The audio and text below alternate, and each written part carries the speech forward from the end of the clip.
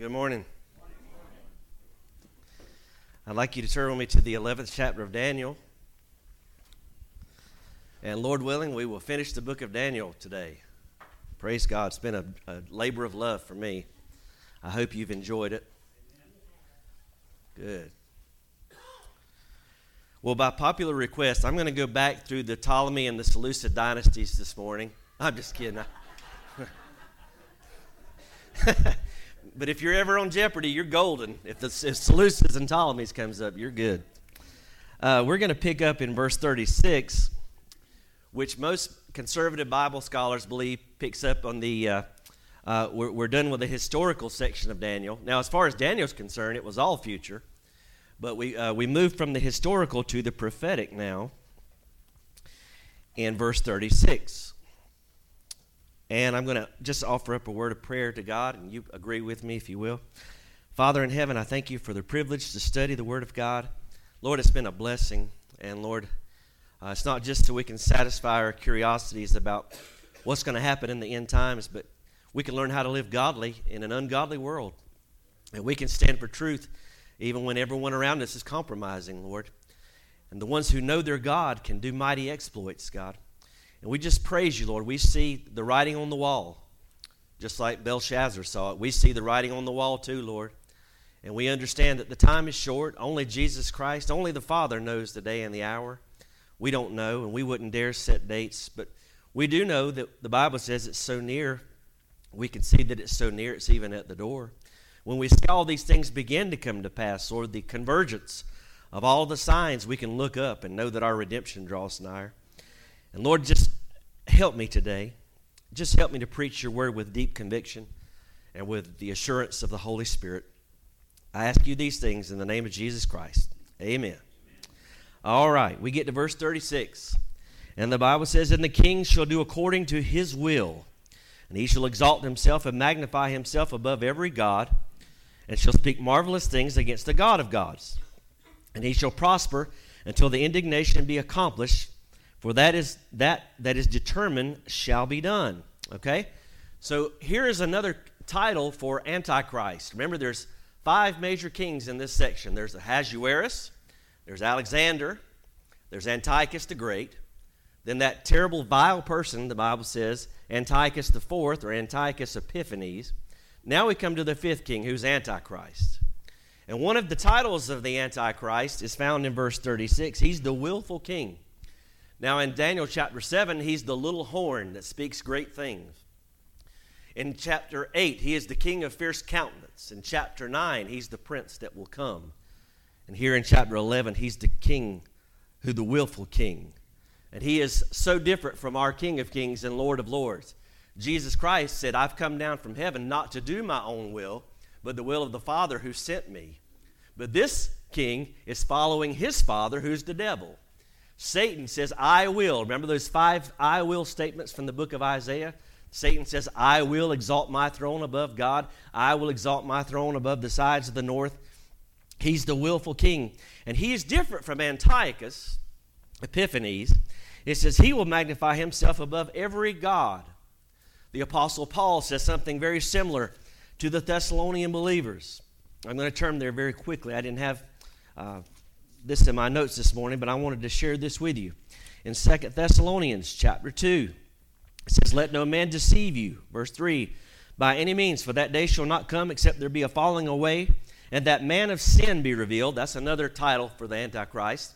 "And the son of perdition," yet another title. "He opposes and exalts himself above all that is called God, or that is worshipped, so that he as God sits in the temple of God, showing himself that he is God." This is different than every other ruler or despot. Antiochus Epiphanes never attempted to do this. Titus didn't do it in 70 AD. This is going to be unique to this particular king. He's Antichrist. And he has a particular hatred against Jehovah God, the God of gods. He has a particular hatred against God's people. And he shall speak marvelous things until the indignation be accomplished. That's another term for the tribulation. Until that which is determined shall be done. So you see, this is going to be determined. There's nothing you can do. It's inevitable. And I believe we're on the precipice of this. I believe this world leader is waiting in the wings right now. And the only thing that's preventing him from coming on the stage is the church still on the earth. But we will be removed at some point prior to the signing of a 7-year covenant. And he is this king, this willful king. Verse 37, neither shall he regard the God of his fathers. Now, it's unfortunate. I'm reading out of the King James. I'm not King James only, because everything you have is a translation. And so it's good to study various translations, but I preach from the King James. I think it's one of the best out there. And I think it's probably one of the most reliable, that and the NASB. But unfortunately, the King James here capitalizes God in verse 37. And it gives the impression to some that the Antichrist will be a Jew. And it's very unfortunate. The Hebrew word is Elohim. It's plural. And the context determines whether or not it's a capitalized uppercase G or lowercase. The context determines this. And so it might more accurately be rendered the gods of his fathers, not the God of his fathers. The Antichrist will not be a Jew. And that's a common misconception. And a lot of it is based upon this particular choice of the translator to capitalize the G here, because often the God of the fathers is Jehovah, the God of Abraham, Isaac, and Jacob. But we know from Nebuchadnezzar's vision of the statue and from Daniel's vision in chapter 7 that the Antichrist comes out of the fourth empire. He's not a Jew. He comes out of the Roman Empire, which is that revived European Union. Now, again, this makes him different from Antiochus Epiphanes, because Antiochus, what did he do? He set up an altar of Zeus in the Holy of Holies, and he sacrificed a pig. And so this clearly is not Antiochus Epiphanes, but he does not regard the gods of his fathers. Now, here's another phrase that's difficult, nor the desire of women. Some say that this is a messianic expectation, that every Jewish woman had hoped that she would be the mother of the Messiah. And that may or may not be true. Here's what I think, and it's it'll buy you a cup of coffee. Probably not even that. That's what my opinion is worth. But here's what I think. Some say that it means he's a homosexual. I don't think the context demands that either. And now he might be, but I don't think the context demands this. I think that it means that he will have no regard. He'll be cruel. He will not regard the desire of women. Remember that old prophecy in Genesis chapter 3? And remember, there's going to be enmity between who? Between the serpent and who? The woman. The seed of the woman. And I believe that this just speaks of his cruelty, this animosity that Satan has between the woman. He will have no regard for women. He will not regard any god, for he shall magnify himself above all. But in his estate, verse 38, he shall honor the God of forces. Some translations will say fortresses. He'll be a man of war. Now, he'll claim to be a man of peace, but he will be a man of war. And a God whom his fathers knew not shall he honor with gold. Now, that's interesting. A lot of people say, well, he's going to be an antichrist. He's going to be an Islamic person. Well, we don't know for sure, but whatever we know from the Bible is that he will not serve the gods of his ancestors. So if he is an Arab or a Muslim or whatever, he's not going to serve the God of Islam, who is not the God of the Bible, by the way. Allah is not the same as Jehovah. And don't ever believe that. Don't believe that Islam's a religion of peace. It's responsible for the death of millions across the world. It's a horrible, demonic religion. But whatever he is, he will not honor whatever his ancestry or his heritage is. He's not. That's what the Bible teaches us right here. He will not regard any god. That he'll worship a god that nobody else has worshipped. Here's the difference between him and every other one. Now, if you know anything about world history, a lot of these dictators, a lot of these guys that were trying to take over the world, they were very involved in the occult, very, very involved in spiritism, and we've had presidents and first ladies that have been involved in the occult. And it's very disturbing. But this one will not worship Satan indirectly. He will worship Satan directly. That's what's going to make him unique.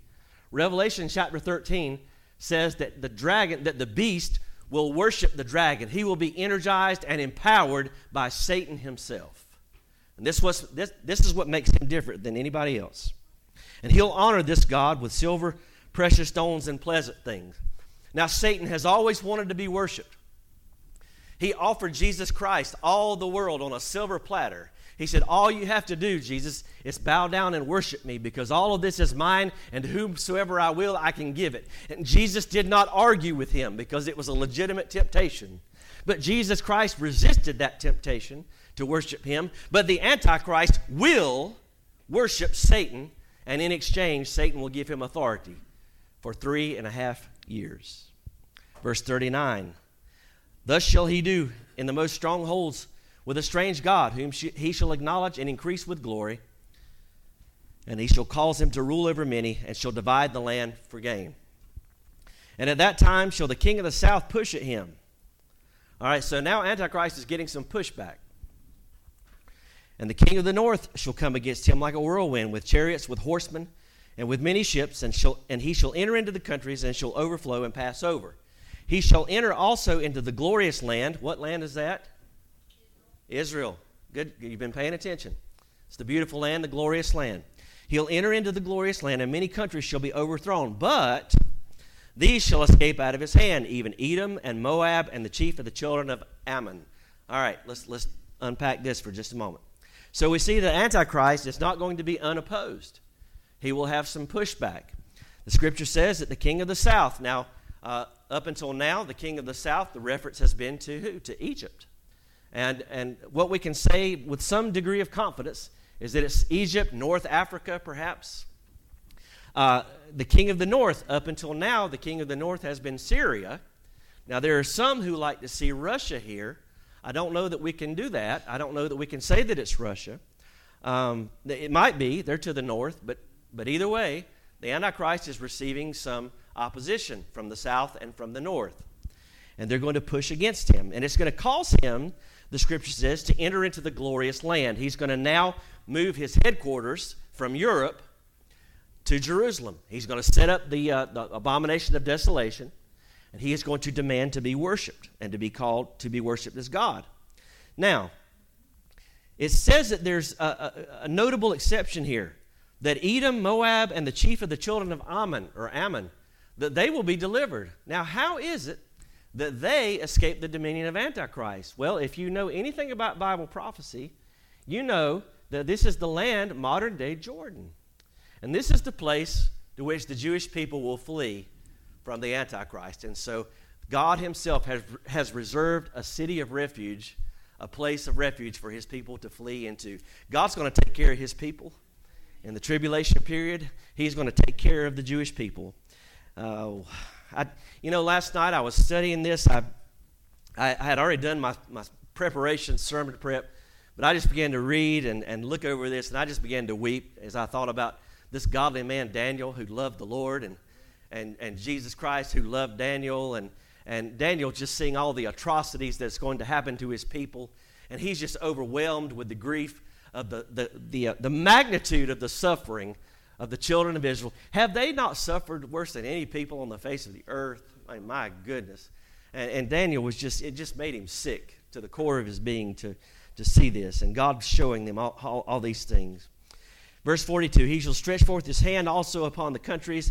The land of Egypt shall not escape. So now he's beginning to strike out against these other nations. Remember that there's a 10-nation confederacy. We know this from Nebuchadnezzar's dream of the 10 toes, part of iron, part of clay. Daniel's vision in chapter 7, there's a beast with 10 horns, and a little horn comes out of the 10 horns. He's got teeth of iron and nails of brass. That speaks of the Grecian influence too, the Grecian and the Roman influence. And he will stretch forth his hand. He shall have power over the treasures of gold and of silver, over all the precious things of Egypt, and the Libyans and the Ethiopians shall be at his steps. But tidings out of the east and out of the north shall trouble him. Now some say that this is the Asian countries, Korea, China, and they do have the ability to field a vast army. And the book of Revelation speaks of the Euphrates River being dried up, and a 200 million man army coming across the riverbed there. So I don't know if this is the modern-day Asian countries or not, or if this is a reference to Babylon, Iraq. It would be beyond my pay grade to say definitively. And but one thing is clear: when the tribulation begins, the people who are reading the book of Daniel will understand. They'll be able to make sense of it, and I'll get to that in just a moment. He shall go forth with great fury to destroy and to utterly to make away many. Verse 45, and he shall plant the tabernacles of his palace between the seas and the glorious holy mountain. Again, this would be Jerusalem. The seas would be the Dead Sea, the Mediterranean Sea. Yet he shall come to his end, and none shall help him. Who is this? This is Antichrist. Now, I don't believe that this is speaking of the final end of him, where he's cast into the lake of fire, but I believe this speaks of his death. The book of Revelation teaches that the Antichrist will be killed. He will have a deadly wound, and he will be resurrected. Now, some say, well, the devil doesn't have power to resurrect anybody, and so it's a counterfeit. That may or may not be true, but the point is it's an effective counterfeit nonetheless. Maybe we should look at that. Turn with me to Revelation 13. Revelation 13. Hold your place in Daniel. Revelation 13.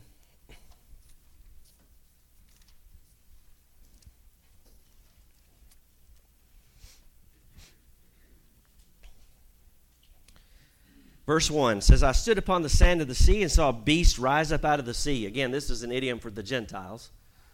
The beast, who's another name for the Antichrist. He's only called Antichrist one time.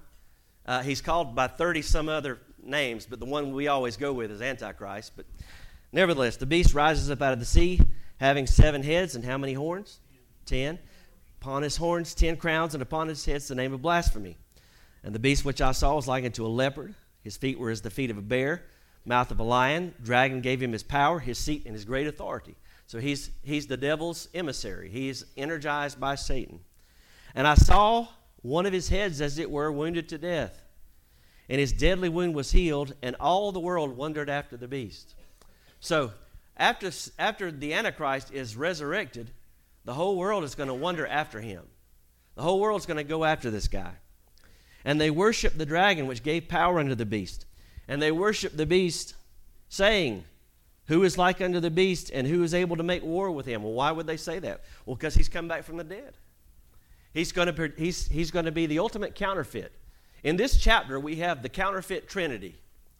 We have, in our Trinity, we have the Father, the Son, and the Holy Spirit. But here, you have the beast and the false prophet and the dragon who energizes. This is an unholy trinity, and he will mimic the resurrection of Christ. And I would encourage you to read the rest of that chapter. But nevertheless, let's get back to Daniel, chapter 12. And at that time, what time? The time of the end. The last part, the campaign. By the way, Armageddon is a campaign. It's not just one battle. It's a campaign. And we've come to use that word, we've so assimilated that word Armageddon to where it really doesn't have any biblical meaning the way we use it in our vernacular. But Armageddon is a campaign. And it says, and at that time shall Michael stand up. That's a military term, to stand up. That great prince which stands for the children of your people. Who are Daniel's people? The Jews. And there shall be a time of trouble, such as never was since there was a nation, even to that same time. And at that time the people shall be delivered, everyone that shall be found written in the book. Well, there's a lot here. But it says Michael is going to stand up. Now, Michael is a special military angel, and he guards the nation of Israel. You know why Israel has been able to survive all of this time? They've been able, every other culture that's gone through what Israel has been assimilated and just faded into history. But no matter what happens to the Jewish people, they don't assimilate. They still maintain their distinctives and their culture. And Satan has tried so hard to eradicate this group of people. Satan hates the Jews with a particular hatred. And again, I believe it goes back to Genesis 3, the in-between between the serpent and the seed of the woman being Israel, who would give birth to the Messiah, Jesus Christ, who would be of the tribe of Judah, hallelujah, of the seed of Abraham, son of David. Jesus Christ, King of Kings. And the reason that Israel has survived is because God Almighty has got his hand on this nation, and because Michael, the powerful angel, Michael, stands up for the people. And he's not going to let anything happen to the Jewish people. Even during the latter times, even during this time when all hell has broken loose in the world, Michael is going to stand up. I mean, you know what? We don't need to be jealous of Michael's relationship with Israel, because I believe Michael's going to have something to do with us too, because the Bible says that, that there's going to come a great trumpet. The trumpet of God is going to sound with who? The voice of the archangel. And the dead in Christ will rise, and we which are alive and remain shall be caught up together to meet the Lord in the air, and so shall we ever be with the Lord. Glory to God. Hallelujah. I believe Michael's going to blow that trumpet. Hallelujah. He loves the Jewish people. I believe he loves us too. But he has his special assignment. But the Michael, he stands up. And there shall be a time of trouble, never since there has been before. Now, Jesus Christ quotes this in Matthew 24. In Matthew 24, Jesus says in verse 21, he says, "For then shall be great tribulation, such as not since the beginning of the world to this time, no, nor ever shall be. And except those days should be shortened, there should no flesh be saved, but for the elect's sake, those days shall be shortened." And it will be shortened in the sense that it'll be limited to 3.5 years at the end. That's the only, it doesn't mean it'll be less than that, but it means it'll be limited to only 3.5 years. And Jesus said it would be unlike anything we've ever seen. Now think about it. The world has seen some dark times. It has. These are perilous times now, but the Bible says that tribulation will be like nothing the world has ever seen. You don't want to be here. You don't want to say, well, I'll wait and I'll get right with God when everything's going haywire. Listen, if you can't serve God now, how in the world are you going to serve God when somebody's going to threaten to cut your head off? Amen. Think about it. It's easy now. I got to get this off my chest. About 20 years ago, I remember being in Midway Baptist Church. It was the Sunday after September the 11th. And I remember that church was packed to the gills that morning. I remember my dear friend Eric Cook. He's now the missions director for Union County. And Eric Cook, he was preaching a message, and I could just sense in my spirit that America was just on the cusp of a revival. I could just sense it in my spirit, because everybody was so troubled about what was going on, in the world. And there was so much uncertainty about who we were at war with. Was there another attack that was imminent? That was a real concern after the towers fell. Was there going to be another attack? And I just remember there was no Republicans and no Democrats in the church that day. We were just Americans. We were one nation under God, and we loved the Lord, and we were looking to God to deliver us. And that lasted for a few weeks. And now 20 years have passed. And we're the most divided society I've ever seen as far as our nation's concerned. I know there have been others. We're so divided now. And our news media thrives on this division. There's two things they need for socialism and communism to take over. It's fear and it's division. And that's why every story has got some kind of stupid racial slant to it. It's because they want us to be divided. And when that doesn't work, they use something else to divide us. They'll turn the vaccinated against the unvaccinated, right? It's all about division, and it's all about fear, because the only way government can grow is by fear and division. And that's what they want. And listen, we've been studying the book of Daniel, and we know that it goes beyond partisan politics. It is about darkness and light. There are forces of darkness in this world that are seeking to take this country into the depths of depravity in the sea, and we have got to stand up against it. The Bible says, if my people who are called by my name, we say, well, America's got to turn back to God. America never will, but the church has got to. We've got to. Judgment begins at the house of God.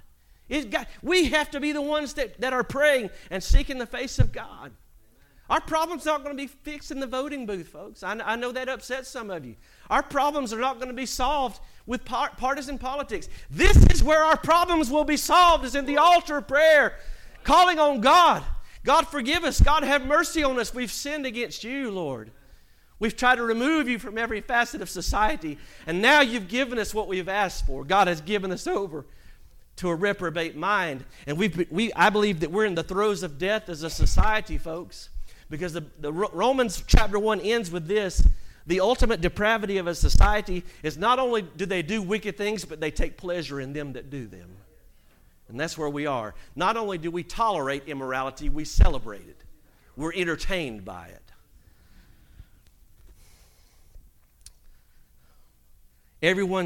But at that time, God said to Daniel, your people shall be delivered. Everyone that shall be found written in your book. You know, that used to trouble me because I know that typically God doesn't just save nations, right? He saves individuals. But I read in Romans 11 where Paul says, all Israel shall be saved. Have you ever read that? Sure you have, because I've put it up on the projector a few times during the last few weeks. All Israel shall be saved. Now, how is it that all Israel shall be saved? Well, you get over to the book of Zechariah. I want you to turn there, please. It's toward the end of the Old Testament. Zechariah chapter 13. Give me just a few more minutes of your time. Zechariah 13.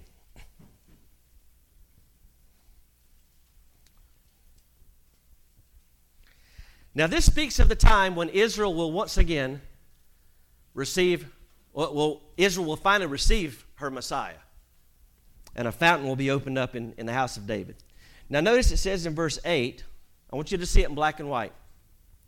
And it shall come to pass, Zechariah 13 verse 8, it shall come to pass that in all the land, saith the Lord, 2 parts therein shall be cut off and die, but the third part shall be left therein. So during the tribulation period, 2/3 of the Jewish population will be annihilated. Now think about that. That's going to make Hitler's Holocaust pale in comparison. Think about it. Now look what he says in verse 9. He says, I will bring the third part, that's that third part that survives, through the fire.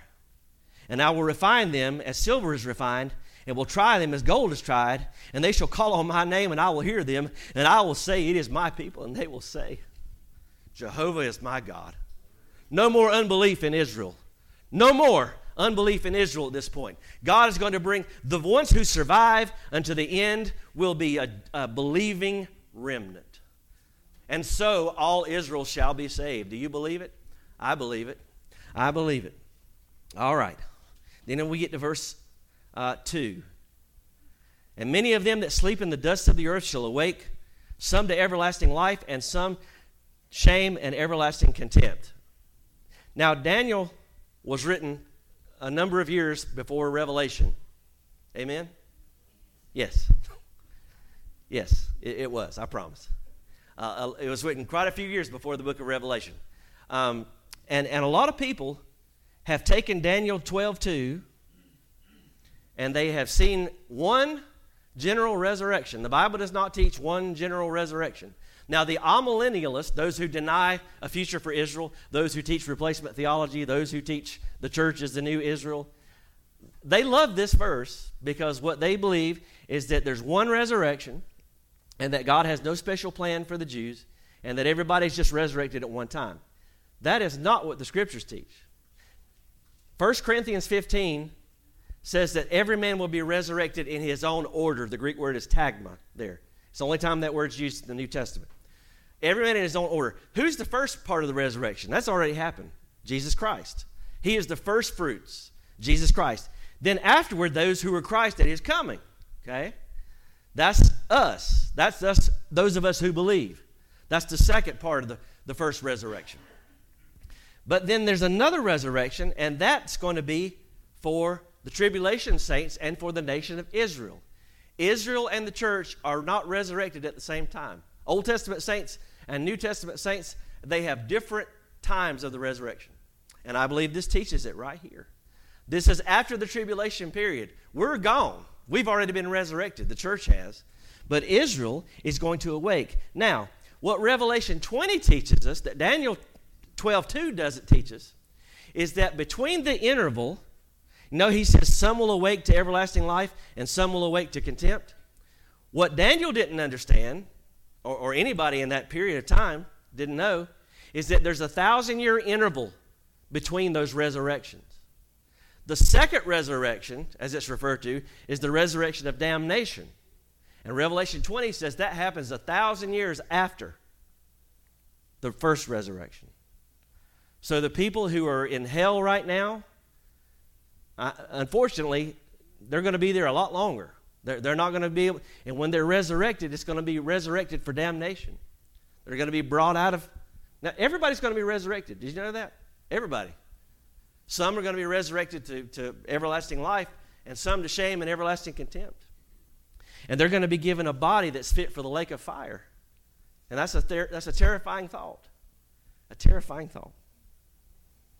Verse 3, and they that be wise, and I believe this refers to teachers, those who lead others to Christ. They that be wise shall shine as the brightness of the firmament, and they that turn many to righteousness as the stars forever and ever. Wow. Glory to God. You know, I was just thinking about this last night. We talk a lot about stars now, don't we? When we talk about stars, what do we think of? We think about these Hollywood idiots. Right? And everybody wants to be just like them. Oh, I wish I could be a star. No, you don't. Look at their lives. They're miserable.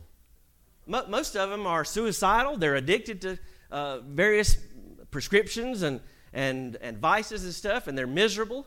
And they spend their life trying to get famous, and then they spend the rest of their time trying to hide from the paparazzi. And they want us to feel sorry for them. We don't have any privacy.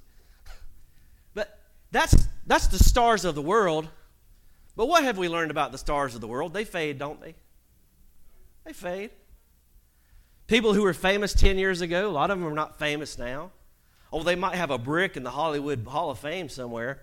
Might have a star somewhere in California and some bricks or something. But they fade. And they fade real quick, too. I see these people on TV now, and I think, wow, these people used to look so young. And I see those people that I went to school with, and I say, who are these old people I went to school with? And stars fade. Stars of the world fade. But listen, the stars that God's talking about, the people who love God, they're going to shine forever. They're going to shine forever. The true stars are going to shine, and those who lead those many to righteousness forever. But thou, O Daniel, shut up the words and seal the book, even till the time of the end. Now, it's interesting. God told Daniel something completely different than what he told John. At the end of the book of Revelation, the Lord told John, don't seal the book because the time is at hand. But he told Daniel to seal up the book, and that means to preserve it, to seal it up in preserved form. Shut up the book, even till the time of the end. Now, many shall run to and fro, and knowledge shall be increased. Here's one of those times where I get to tell you where I used to preach it wrong, and I don't anymore. I used to preach, many shall run to and fro, means planes, trains, and automobiles. You probably heard it preached that way too, right? We went, within the last 100 years, we went from riding covered wagons to Model Ts, Model As, and now we're not only traveling in airplanes, but we can travel interstellar travel. We can go to outer space and do all kinds of stuff. And I used to preach that that's what this meant, but I don't think that's what it means, okay? I looked for some context. You know, the Bible says many shall run to and fro, and that is often in the context is framed within a quest for knowledge. I'm going to share something with you from Amos. Amos chapter 8, verse 11 says, behold, the days come, saith the Lord God, that I will send a famine in the land. And I believe we're experiencing this. It's not a famine of bread, nor a thirst of water, but of hearing the words of the Lord. And they shall wander, verse 12. They shall wander from sea to sea, and from north even to the east, and they shall run to and fro to seek the word of the Lord, and shall not find it. And I believe that's a key to understanding this. Many shall run to and fro. I believe this is during the tribulation period, and people are going to be wanting to know what's going on, and guess what they're going to turn to? This book right here, this book that God told him in verse 4 to shut up and seal up. Doesn't that make a whole lot of sense? Don't try to preach stuff out of its context. The context of verse 4 is the book of Daniel. And I believe that during the tribulation period, people are going to be trying to figure out what's going on, and guess what they're going to use as their survival handbook? The book of Daniel. This book that we've been studying for the last several months now, it's going to become so crucial during the tribulation period. And many are going to run to and fro, and knowledge shall be increased. Now, how is knowledge going to be increased? Well, because they're going to be seeing it firsthand. They're not going to have to wonder who the king of the north is or who the king of the south is. We can only speculate, right? Because it's future for us. But they'll be experiencing that, and they'll be able to connect the dots and say, okay, this is happening now, this is happening now. And then they're going to get over in Matthew's gospel, and they're going to read the words of Jesus where he says, when you see the abomination of desolation stand in the holy place, don't go back to get your stuff. Run and flee and pray that your flight be not on the Sabbath day nor in the winter. And they're going to flee into Bozrah, and they're going to be preserved. Knowledge shall be increased. How many of you know we're not getting smarter, we're getting stupider? You don't believe it? Look at some of the instructions on some stuff. I'm serious. I'm not even going to go there. We got to keep going. All right. Oh, goodness. Verse 5. Then I, Daniel, looked, and behold, there stood other two, one on this side of the bank of the river, and the other on that side of the bank of the river. And one said to the man clothed in linen, oh, here's that man clothed in linen again. Remember, I told you there was more than one person in the vision. Y'all didn't believe me, but now you do, because you see it with your own eyes. Now there's two, at least two, angelic beings. And there's a man clothed in linen, which was upon the waters of the river. And they asked, how long shall it be till the end of these wonders? I wonder if they really wanted to know, or if they knew Daniel wanted to know, and they were trying to get on with this thing. You ever ask somebody a question that you knew somebody else wanted to ask, and you went ahead and asked it so we could get it over with? You know what I'm talking about? Of course you do.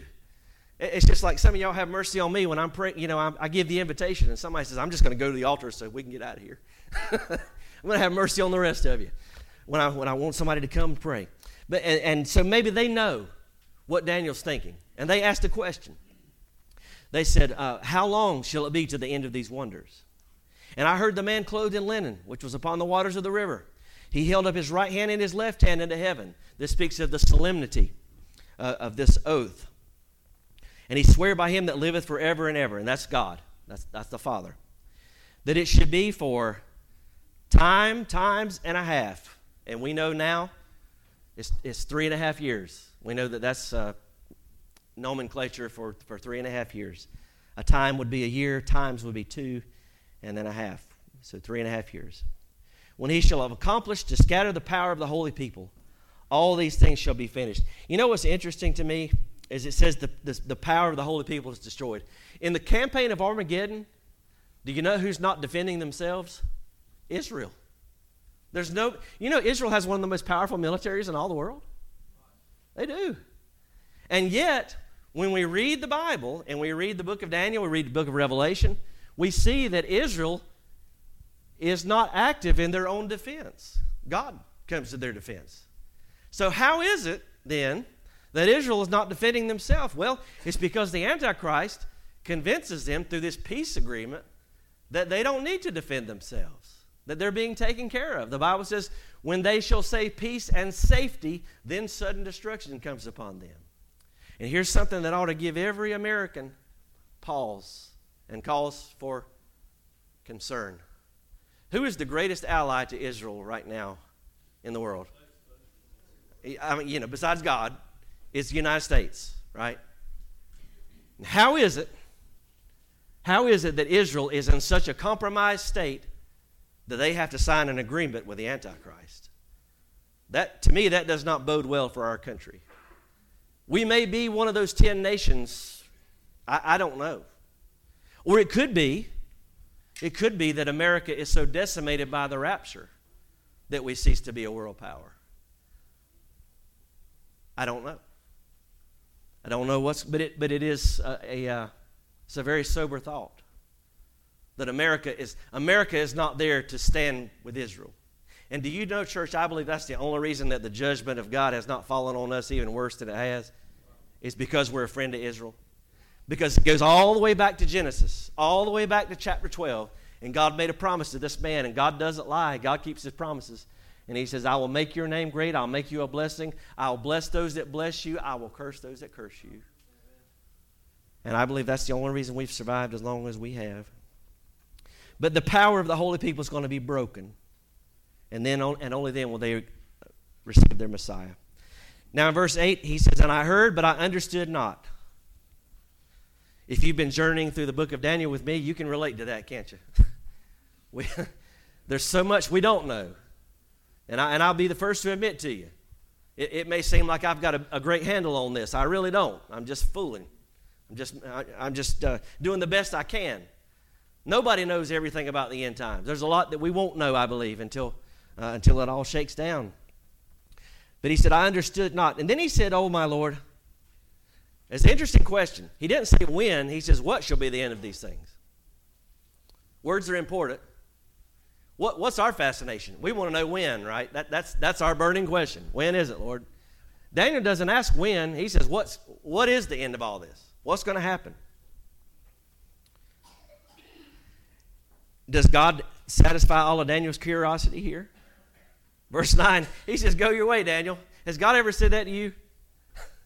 You're trying to figure out what's going on. You're like, Lord, help me to understand. I don't understand what you're doing in my life. I can't make any sense of it. And God, very seldom does he sit down and give me an intelligence briefing and tell me exactly what's going on and why it's happening. Sometimes he might. But there's a lot of secret things that belong to the Lord our God. There's a lot of things for which we don't have all the answers to. And the longer I pastor, the greater I see the value sometimes in keeping quiet in times of trouble. I've learned that as a pastor. When a family's grieving, they don't need the minister to go in there and tell them why everything happened. And because the minister, number one, the minister don't know. And number two, sometimes people don't need all the explanations. They just need to be comforted. They need somebody to hold their hand. You know, I dare say, and Pastor Larry will probably agree with me on this, and if not, I still love him anyway because he's a good friend. But most people are not going to remember any sermons that I preach. They may remember a handful. They'll probably remember if I said something goofy. You know, that's usually what people remember when I preach. If I mess up something, they'll remember that. Just like one time I was preaching about the fruit of the womb is his reward, and I said the fruit of the loom is his reward, and I was not able to recover from that. You know, and so how can you? Most people won't remember any sermons that I preach, but I tell you what they do remember. They remember when I held their hand in their hospital bed. They remember when I was with them during a time of affliction, and they needed a hug or a comforting word. They remember that. And sometimes we just need to be comforted. And he says, go your way, Daniel, for the words are closed up and sealed to the time of the end. Many shall be purified and made white and tried, but the wicked shall do wickedly, and none of the wicked shall understand, but the wise shall understand. And from the time that the daily sacrifice shall be taken away, and the abomination that maketh desolate set up, there shall be 1,290 days. Uh-oh. What's going on here? Before, we've been talking about a period of 1,260 days, remember? 3.5 years, 1,260 days, 30-day months, 360-day years. So what on earth is this what is this extra 30 days? Well, I'll be honest with you. I don't know. It could be that it takes 30 days to purge the temple from the abomination of desolation. There may be some rite of purification that takes place for 30 days. I don't know. We're not told. It could be that there's a period of time when the Lord returns. The Lord's going to return 1,260 days from the abomination of desolation. It could be that those 30 days are a period of judgment. You ever read Matthew 25 where Jesus separates the sheep and the goats, and there's a judgment, and some will be killed and destroyed? And it could be that the 30 days accounts for the sheep and the goat judgment. I don't know. It could be a continuation of the marriage supper of the Lamb. We don't know. Shall be 1,290 days. All right, then verse 12. Blessed is he that waiteth and cometh to the 1,305 and 30 days. So now we got 75 days beyond. What does that mean? I don't know. I couldn't tell you.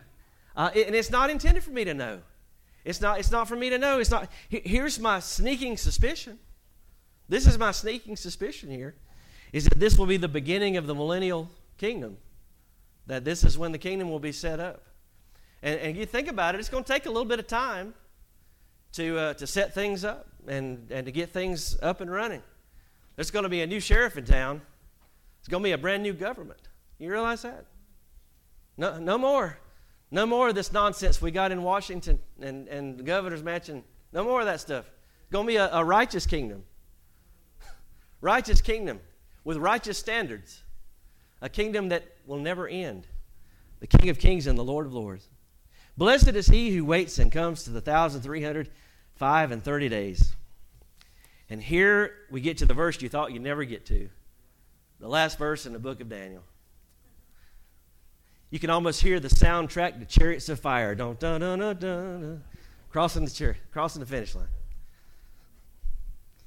Some of you kids are like, what's chariots of fire? But go your way, Daniel, till the end be. For you shall rest, and you shall stand at your lot at the end of the days.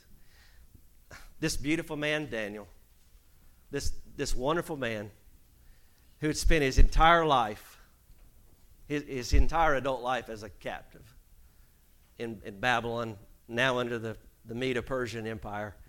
He had lived for God. If anybody had seen some highs and lows, it was Daniel. Anybody knew what it was like to be mistreated, it was Daniel. Anybody knew what it was to not get a fair shake, it was Daniel. Daniel had seen his people scattered. He heard about his temple being destroyed. And even now, Daniel is so burdened because his people, instead of returning back to rebuild the temple, they've fallen back into the same stuff that got him in captivity in the first place. If you've read your Bible, you know that they went right back into the same stuff that got him in trouble in the first place, being assimilated into the ways of the heathen. But Daniel, God says to Daniel, he says, your work is done, son. You've well done, good and faithful servant. You're going to be rewarded. You're going to stand on your lot in the last days. And the more I read my Bible, the more I think it's going to be absolutely amazing when you and I get to meet all of these Old Testament saints. Amen. Jesus said many will come from the east and the west, and they'll sit down with Abraham, Isaac, and Jacob in the kingdom of God. And I believe we'll see our buddy Daniel too. I believe so. He said, well, we know who Daniel is? I think we will. Here's one that'll really frost your cupcake. I think Daniel knows who you are. I think Paul knows who you are. I think Abraham knows who you are. Now, the interesting story, interesting verse at the end of Hebrews. I'm going to leave you this, and then we're going to open up the altar. The book of Hebrews, the chapter 11, speaks of all those heroes of the faith.